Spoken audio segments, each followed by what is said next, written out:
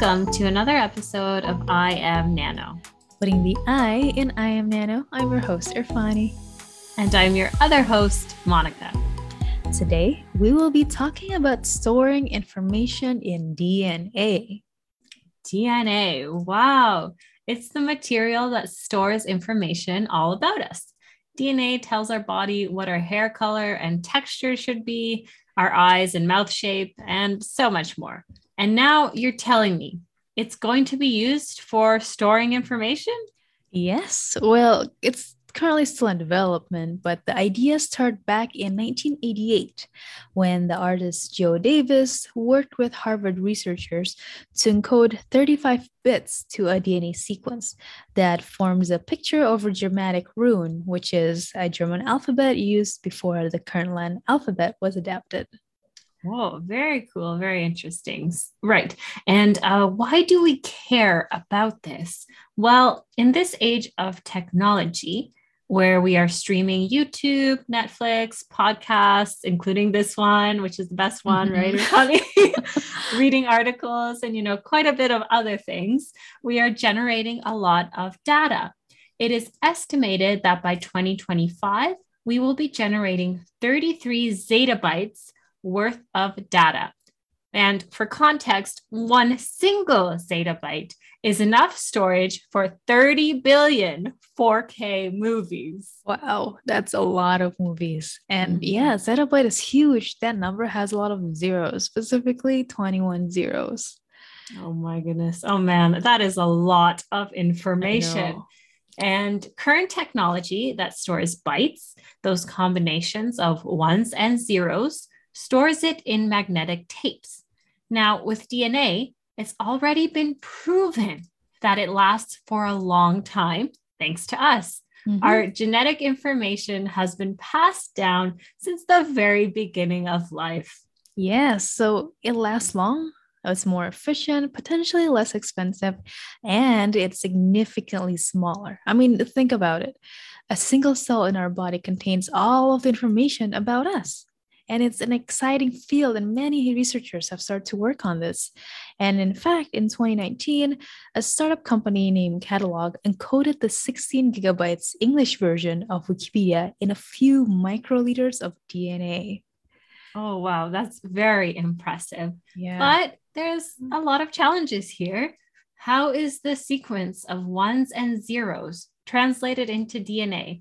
And how do we provide a location so that the jumble of information makes sense and all those other types of issues?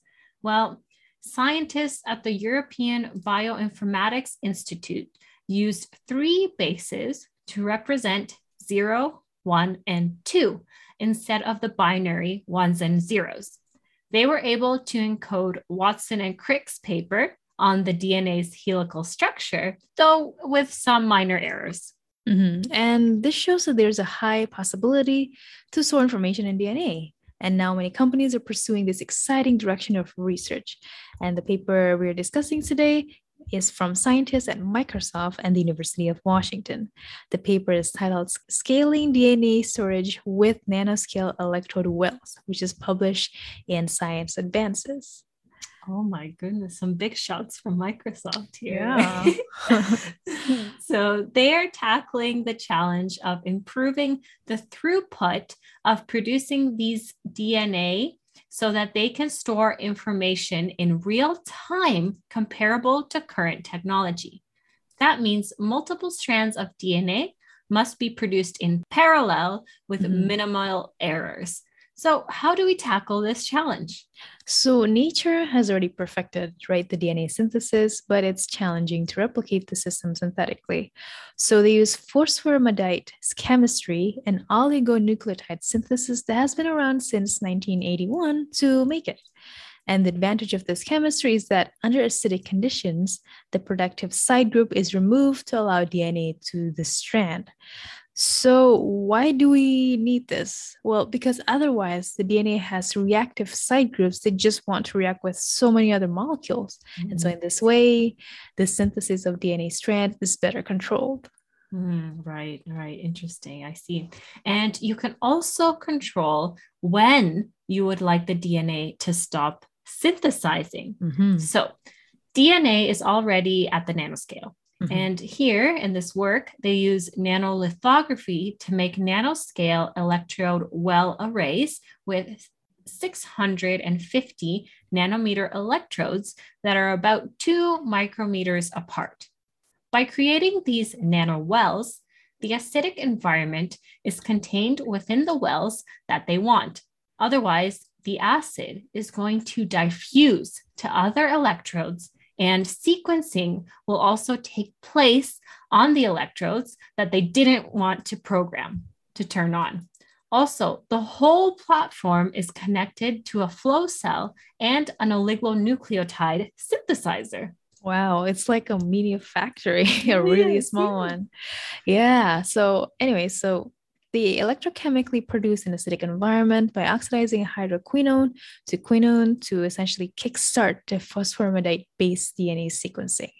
And they use fluorescent molecules, 6-fluorescein and ecofluor, to show that yes, they can actually program certain wells to synthesize the DNA sequence.